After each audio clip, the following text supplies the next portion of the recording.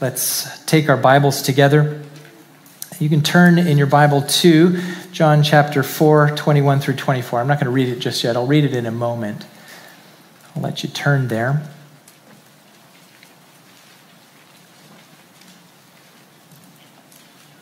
All right, I'm going to begin with prayer. I know the reality of it is we just sang, Show Us Christ. That was intentionally put into the song selection this morning because we need to see Jesus. The scriptures reveal Christ to us. But I need divine help to make sure I bring that out. So pray along with me, would you? Father in heaven, we ask for your help. And while this word that lays open before us is living and active, we, in our natural state, are dull, and we are confused at times, and we are stubborn, and we still battle with sin, and that corrupts our thinking. And so, Lord, we need you to break through by your Holy Spirit. We need you to do work in us that we cannot do for ourselves. We need you to apply your living and active truth to us. Lord, you choose to do this through preachers, mere men. So nothing of divine import can be accomplished here apart from the very working of your Holy Spirit. And so we ask that you would have freedom among us. Be guiding my words, but Lord as well, guide our hearts and give us ears that are ready to hear and hearts that are ready to believe. And we pray it that Christ would be shown to us, and we pray it in his name. Amen. Being a Canadian and an observer of culture, I've come to realize that there are so many ways that Canada and the USA are very culturally similar, but there are little differences that you find here and there, and it's in some of the things that people feel are important. I was visiting one of our church members in their home, and I was asked, and they appreciated that it took off my shoes when I entered their house. And as I was thinking about it and reflecting with them, that's the way it was in Canada. We always took off our shoes when entering our own homes and when visiting others. That's just what we did. Now, when we moved here, we noticed people don't take their shoes off. So I've changed, actually. I've adjusted, it seems. I now wear my shoes in my house. And Kathy would rather me not, but it's just, hey, it's the American way, right? Yeah. It's a silly little example, but people have their own reasons why or why not to wear shoes in the house. And we should certainly do our best to respect whatever anybody feels. But it comes down to this. People make these decisions because it matters. It matters. And there are reasons why something matters to someone and maybe not to someone else. But it's simply something that they value. And like I said, it's just a silly example, but of a much weightier reality. We all have things that we hold dear, ways of doing things that speak to our very identity as people. And I believe the same thing is true for the local church, and the same is true for us here at Overland Hills Church. This morning, if you've looked at the bulletin cover or read ahead, we're beginning a series on our church's core values, and I'm calling this simply What Matters. What matters. The dictionary definition for values is simply principles and standards of behavior, the judgment of what is important. Principles or standards of behavior, a judgment about what is important. And when you think about values that we as a church hold, it really answers the question, what kind of church are we? What kind of church are we? Now, in weeks past, we've spent some time focusing on our mission. That is leading people to become fully devoted followers of Jesus Christ. And we talked about the various marks of discipleship. Our mission describes what we do together. Our mission describes what we do. But our values, what they do is that they inform, and in fact, they even control how we do that mission. Now, the mission, of course, comes from Jesus. And of course, if we think rightly about the mission, that how we do that mission likewise must be informed by the scriptures. So when we talk about our core values as a church, They are things that matter to us because we wholeheartedly believe that they matter to God. So I want us to look at a couple of values, core values this morning. But in order to properly anchor our understanding, I want us to turn to that scripture passage I had you look up. We're going to find there two values, at least I'll extract from that two values. John chapter 4, 21 through 24. And there are Bibles in the room. So if you didn't bring one of your own, you can help yourself if you're not afraid to pick it up. I can't guarantee that they've all been wiped down and sanitized, but they are what they are. So help yourself to one of those. And if you don't own one, well, I'll say this. If you don't own a Bible, or if you once owned one and you misplaced it and you don't know where it is anymore, or if the Bible you have is King James and it's hard to read, take that one. Make it your own, all right? Page 889 is where you'll find it in that Bible. All right, let's give our attention to the scripture. I'll pick it up in verse 21. This is Jesus speaking. The hour is coming when neither on this mountain nor in Jerusalem will you worship the Father. You worship what you do not know. We worship what we know, for salvation is from the Jews. But the hour is coming and is now here, when true worshipers will worship the Father in spirit and truth. For the Father is seeking such people to worship him. God is spirit, and those who worship him must worship in spirit and truth. This is God's word. Now, the setting for this brief passage is Jesus' encounter with a Samaritan woman at a well in a place called Sychar. Now, Jesus made this statement to this woman in response to her specific question that she asked of him about where is the right physical location for worshiping God. Now, that question really was probably an attempt to distract Jesus from the very pointed fact that he highlighted in her life, that she indeed was living with a man who was not her husband after 5 failed marriages. So probably she was squirming here. And so she throws him a theological question. But Jesus doesn't back away from that. And in fact, he builds it into his entire case about who he is and why she needs to trust him to find what is living water. But we want to take this answer and just give our focus to that as an understanding of where we find some values. And there's a couple of values that we have as a church. We value the Word of God and we value worship. But I'll take them in order. The way I'm ordering it this morning is we value Christ-exalting worship and we value the sufficiency of God's Word. And I'll show you how we get those in a moment.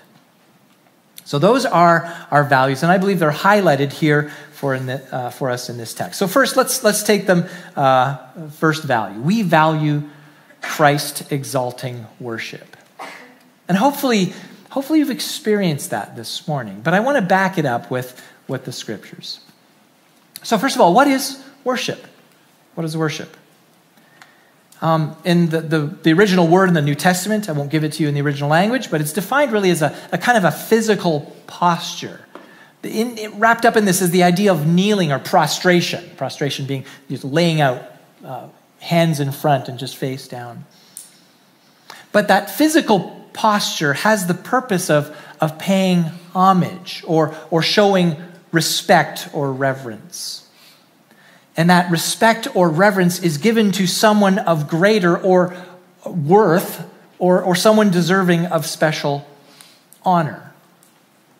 Now, if we ask the question, who do we worship? Of course, I think you're going to say the answer is obvious from the text, but I want us to consider for a moment that we are all naturally inclined towards worship. Why? Why are we naturally inclined towards worship? Because we tend to praise what we value the most. And that's true whether people are believers and religious or not. Or maybe you might say that worship is always a religious experience. So what's going to be happening next week in Ohio Randy. The Huskers are going to be playing, I believe, Ohio State. Is that correct? All right. And I think some might rightly say that there's a little bit of a worship service going on there with its own liturgy. Now, if the Huskers control the liturgy, it's going to be something, antiphonal kind of go big red, and there's this, that's like part of the liturgy, right? We get it. There are lesser things that get public adulation, right? Lesser things than God. Musicians, even politicians, and you watch the way that some people feign over their politician of choice. Now, there's nothing wrong, of course, with praising and affirming talent or a favorite team. But the Bible tells us that God's people, as we, his people, we must give our highest praise, our greatest expressions of love and reverence for God himself. And we, as his people, worship God because he seeks it from us. That's what Jesus said. God seeks worshipers. He wants our worship. Now, I would say this, that in spite of the fact that Jesus says it here, he's simply reiterating something that has shown up earlier in the scriptures. Worship is simply an act of obedience to what is called the greatest command. Deuteronomy 6:5. You shall love the Lord your God with all your heart and with all your soul and with all your might. Nothing is excluded from that. The heart and the soul, that's, I would take it, our will, our emotions. It's maybe a posture of the mind, right? Heart and soul. But also our might. What is our might? It's that which employs our bodies to express that love. Let me ask you, believer in Jesus, child of God, does the posture of your body demonstrate your love for God?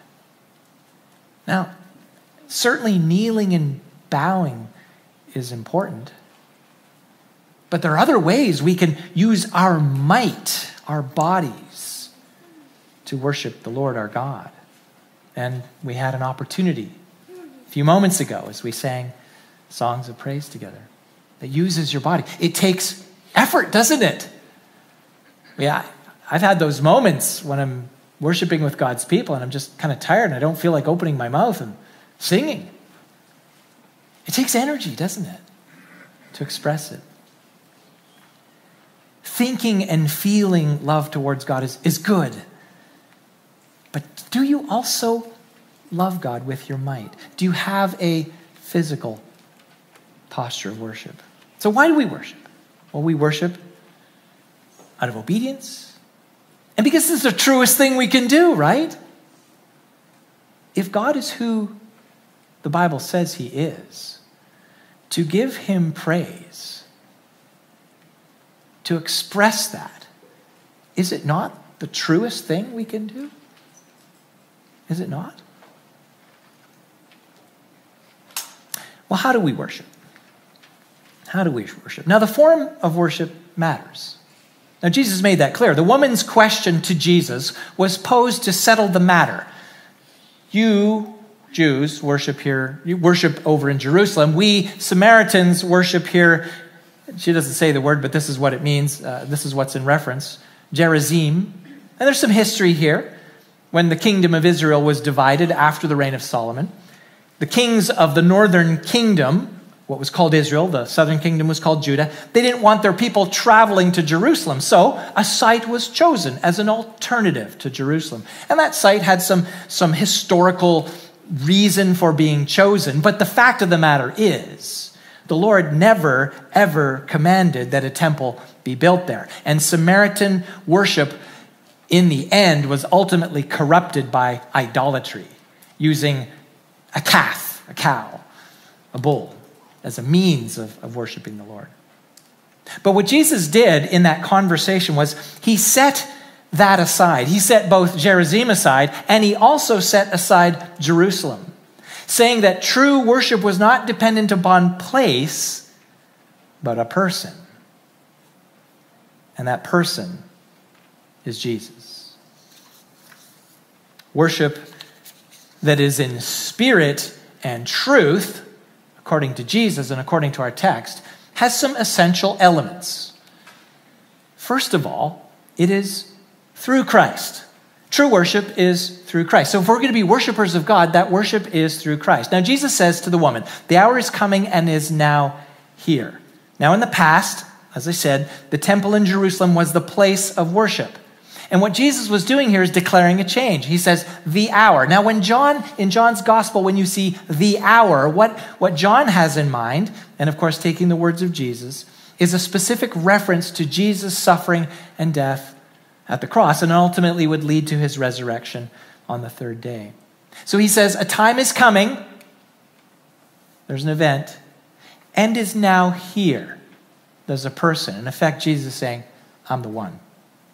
He didn't say it that way, but the is now here has to be self-referential. Jesus is identifying himself as the one through whom true worship is possible now. So a true worshiper of God must come through Jesus. So let me say this. Jews may acknowledge Yahweh, the God of Abraham, Isaac, and Jacob, as we do. But if they reject Jesus as Messiah, then whatever they're offering, it's not true worship. Because Jesus said the hour is coming and is now here. And that hour has come, and we look in the past to that event at the cross. A Muslim, likewise, may acknowledge the God of Abraham. But if the Muslim rejects Jesus as the divine Son of God, then he is not a true worshiper. And that's why, brothers and sisters, why we value Christ exalting worship. It is a distinctive of the church. Worship that is not through Christ is not true worship. Let me back this up from Hebrews 13:15. It says this, through him, that is Jesus, through him, then let us continually offer up a sacrifice of praise to God. Through Jesus, that is the fruit of lips that acknowledge his name. In worship, we acknowledge the name of Jesus. In worship, we reflect on the goodness of God and the immensity of his grace to send his Son, the divine Son of God who possessed all glory and honor from eternity past, humbling himself to take on human flesh, to be found, as it says in Philippians 2, in appearance as a man, with the ultimate goal of suffering and dying in our place. Jesus is the focus and the means through which we worship God. So, Christ exalting worship, obviously, it is through Christ. Secondly, Christ exalting worship is worship in spirit. Worship in spirit. You see what Jesus is saying in verse, let me find it here. The hour is coming when neither in this mountain nor in Jerusalem will you worship the Father. You worship what you do not know.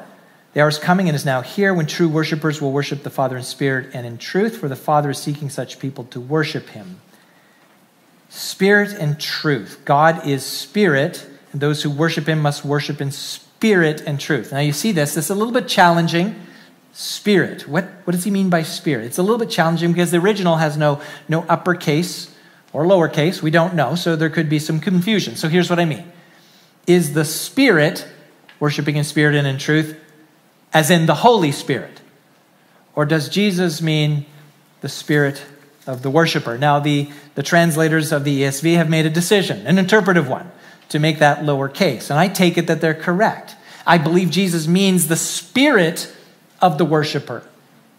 But in this sense, that the worshiper is someone who has been enlivened by the Spirit of God. So it is in spirit, that is to say, because you're alive in Christ, ultimately. This is what John says at the beginning of the gospel. He says, he calls us children of God who were born not of blood, nor the will of the Father, nor of the will of man, but of God. Born of God, ultimately is enlivened, made alive by the Spirit. It's what the Apostle Paul says in 2 Corinthians 5:21. Therefore, if anyone is in Christ, he is a new creation. The old has passed away. Behold, the new has come. So brothers and sisters in Christ, as new creations in Christ, we are indwelt by the Holy Spirit. We are now to be controlled by the Holy Spirit. And this new life that we enjoy in the Spirit invades not only our minds, but also our emotions, and it controls our body. So when we gather as the children of God, we have this joy of fellowship together with God in spirit, a spiritual family worshiping our God who is spirit. He doesn't have a form that we would behold him. God is spirit. And we, likewise, as spiritually alive people, must come to him that way. Christ-exalting worship, thirdly, is worship that is together. Together. Now, when Israelites worshiped, it was understood not to be a merely personal matter. It was not merely personal. It could be personal, and certainly should be personal, but it wasn't merely personal. Worship was centralized at the temple. The people traveled together, and they gathered together. Worship was the expression of the assembly, not merely an individual posture. Do you get that? The expression of the collective, of the assembly, not merely an individual posture. And lots of people say, well, I can worship God when I'm, taking a walk in nature. And yes, you can. But if that's your only worship, I would say it's deficient. The psalmist says this, Psalm 34:3, "Oh, magnify the Lord with me, and let us exalt his name together." Together. That's what the psalmist assumes. We do this together. So like I said, you can worship individually. You can praise and thank God anywhere. But I believe our worship is deficient if we do not gather with the people of God to magnify him together. And you get this, I think. So we'll talk about the secular religious ceremony of the Husker game. You can watch it on TV. But boy, to be there, right? You can watch a concert on TV. If you got front row seats, man, that was great. You can have a phone call with your loved ones. But really, is it a substitute for being there? So as a church, we value Christ-exalting worship. It's a core value. So let me ask you, do you? Do you value Christ-exalting worship? And I realize to challenge, and I'm challenging those of you who are at home, and I'm not being critical of decisions to stay away because of health, given this COVID season. But my only plea to you is, don't hold this distance worship as an ideal. You will make your own decision about when you feel that it's safe to gather with God's people, but don't hold the distance as an ideal.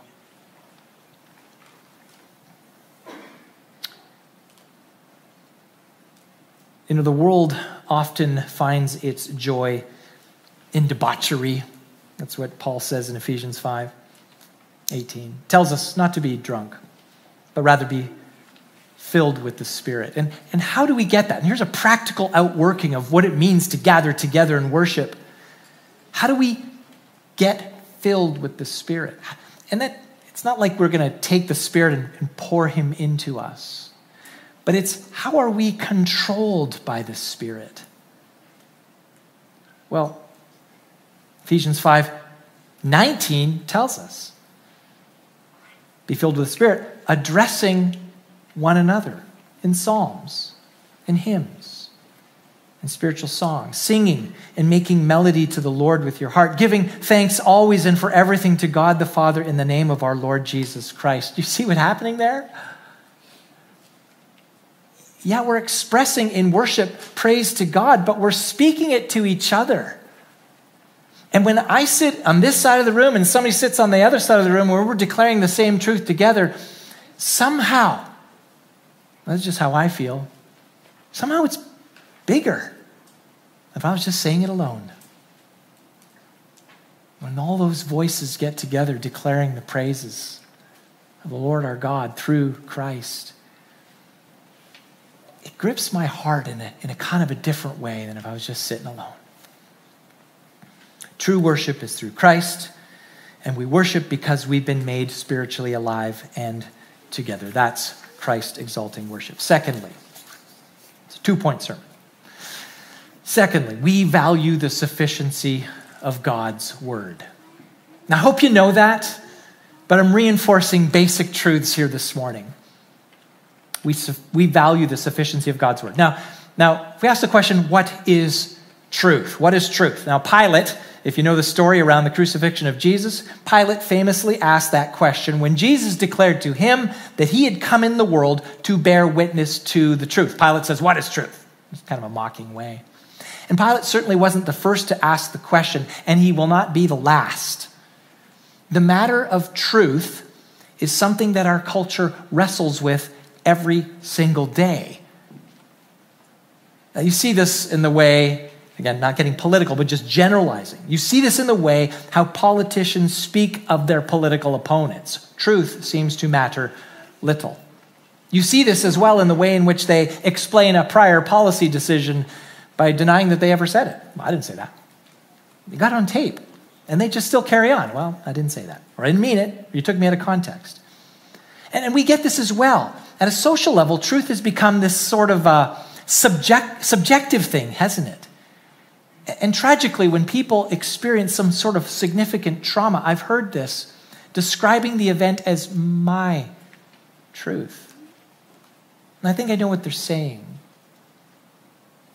But truth, for it to be something real, it has to have an immovable anchor point, doesn't it? Truth is defined as what has actually been, what actually has happened. Truth is defined as well as what is and what will be. And rightly stated, only God knows all and possesses all power. Therefore, he is the source of truth. Now, Jesus said in his response to the Samaritan woman, he said, God seeks worshipers who worship in spirit and truth. And this is where I'm landing here. Now, I get it, that the statement is primarily about worship. Now, it mattered that the Samaritans had chosen a place that God had not approved for worship. Their worship was not true. And it mattered as well, when you look at the history of the Israelites, it mattered as well that when the Israelites grew impatient that Moses, up on Sinai, meeting with the Lord to receive the law, had taken so long to come down from the mountain that the Israelites pressured Aaron to construct a golden calf to fall down before and say, and he even said it to them, behold, your God who brought you out of Egypt, to something he made. It mattered. The Israelite worship was not true. And in both cases, it was not true because it went against what God had explicitly said. We know what's true because God has spoken. There is a body of truth from God that we can know. And it's everything that we need to live. It says in Deuteronomy 8:3, man. Now, the setting of this, you're familiar with this, but the setting of this is the receiving of the manna. Why did God give it? Because God wanted them to understand something that God had spoken. It was a very declarative word of God that provided for the Israelites. Not something they would do on their own. And he ultimately says this, man does not live by bread alone, but man lives by every word that comes from the mouth of the Lord. Now, in the past, God spoke and everything came into existence. We have creation. It's here, including man. God gave the man intelligence to understand the things that he would say. So God, in the garden, gave man some commands. Eat, enjoy. But here's a tree. That's not for you. He could understand the command. He disobeyed the command. But since then, God has been speaking primarily then through prophets.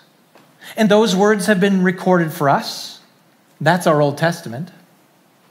Those prophets spoke of a time when God would send a spokesman, a divine voice possessing a human body. The writer of Hebrews describes him long ago at many times and in many ways. This is Hebrews 1:1. God spoke to our fathers by the prophets, but in these last days he's spoken to us by his Son, whom he appointed the heir of all things, through whom also he created the world.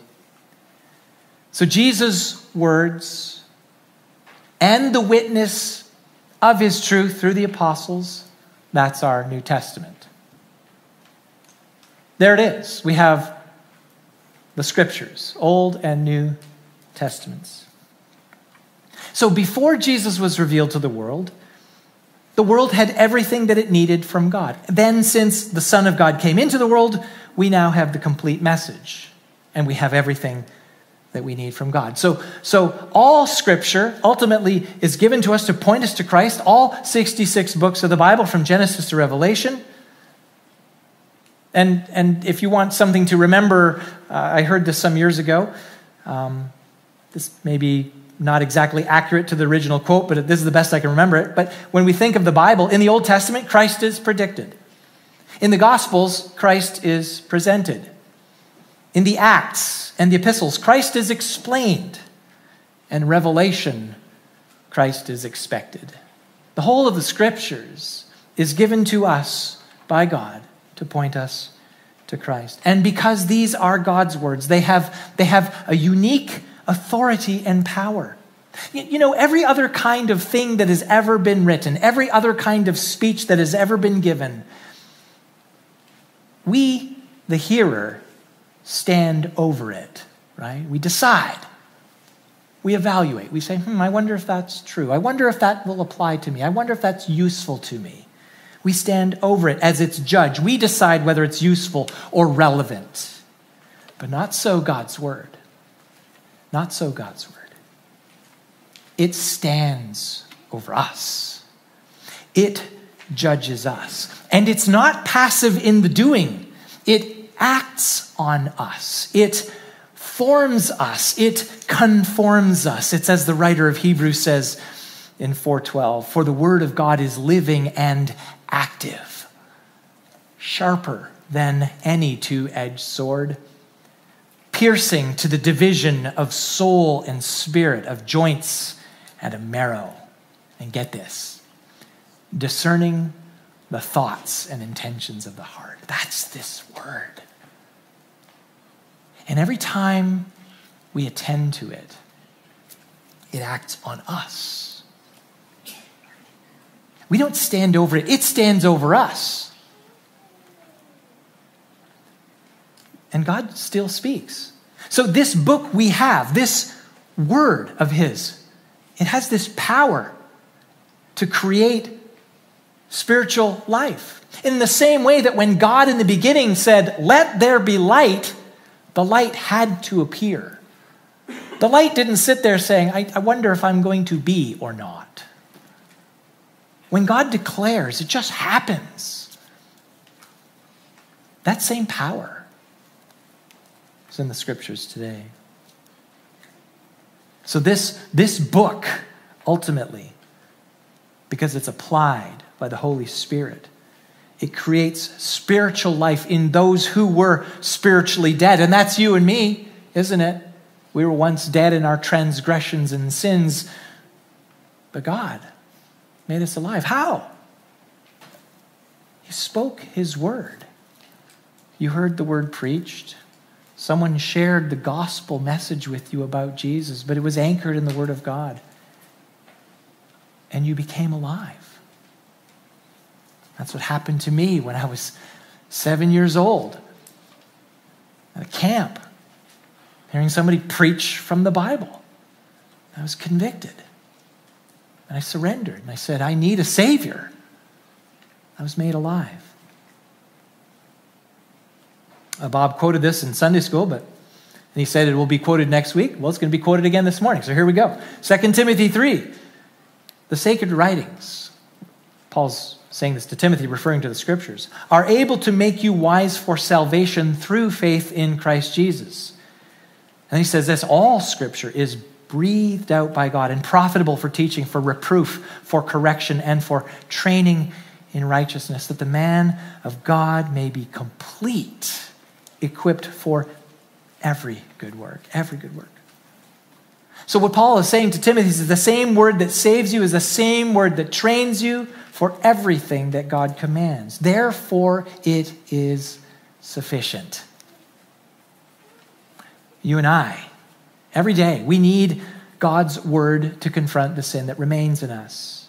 We need God's word to show us what godliness looks like. And we are people who are in Christ. We have believed the gospel, but we still need the word. We need God's word to reveal how we participate in the mission that Jesus called us to.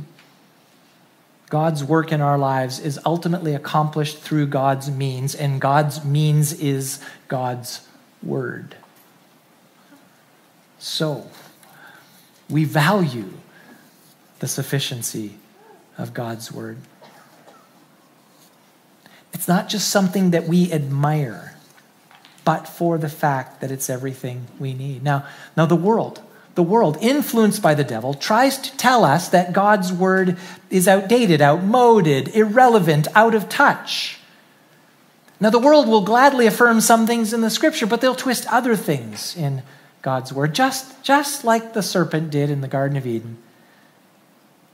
We're always going to be faced with, did God really say?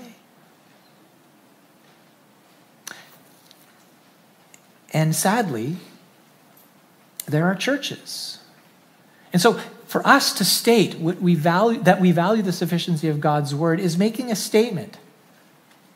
Because there are churches who wouldn't say that. Or they might say that, but in practice, it'll come to some matter that the culture doesn't like us. Understandably, in a sin-corrupted world, people have same-sex attraction. They're created in the image of God and they're worthy of being loved, but it's still to choose to go down that road and marry and act on those inclinations. The world says, well, that's natural. It's just how God made them. And we're saying, because we believe in the sufficiency of God's word, we're going to say, no, we know what God said. But there's so many churches going, yeah, maybe it's just culturally informed. You know, the Bible was written to a different time. And brothers and sisters, we're saying this. We value the sufficiency of God's word because we've got to hold that course. And you, members of the church, hold us to it too. I said this to a brother out here this morning. I said, if you ever hear us being off the mark in our preaching or teaching, say something. If it doesn't sound right, say, where'd you find that? Please do that. We all want that accountability. So we state it emphatically. We value the sufficiency of God's word. And that's what kind of church we are. Well, we have a mission, leading people to become fully devoted followers of Jesus Christ. And someone who is fully devoted to Christ is someone who worships God in spirit and truth. God is seeking those kinds of worshipers. So we value worship, and we want to provide an environment where you can give your praise to God. We're made disciples by hearing about and trusting in Jesus. And God's word gives us everything we need to know. So, things that matter. Christ-exalting worship and the sufficiency of God's word. It matters to us as a church, and I pray that they matter to you as individuals. May we be true worshipers who love God's word. Let's pray. Father, we thank you because you've spoken. And because you've spoken, you have drawn us to yourself, and you've filled our hearts, and you've given us a reason to give you praise. Our expressions of gratitude will last for eternity because you have been merciful to us. You've poured out grace upon grace upon grace. We can never say enough. But Lord, we know that every time we express the truth of who you are in the company of your people, it strengthens us to be more like Jesus. And every time we declare the truth that your scripture lays out for us, Father, we are grown to become more like Christ. So may those things always be true of us as Overland Hills Church. And may that be true of us in our individual lives. Because in the end, all we want to do is bring glory to Jesus. So help us to that end, we pray in his name.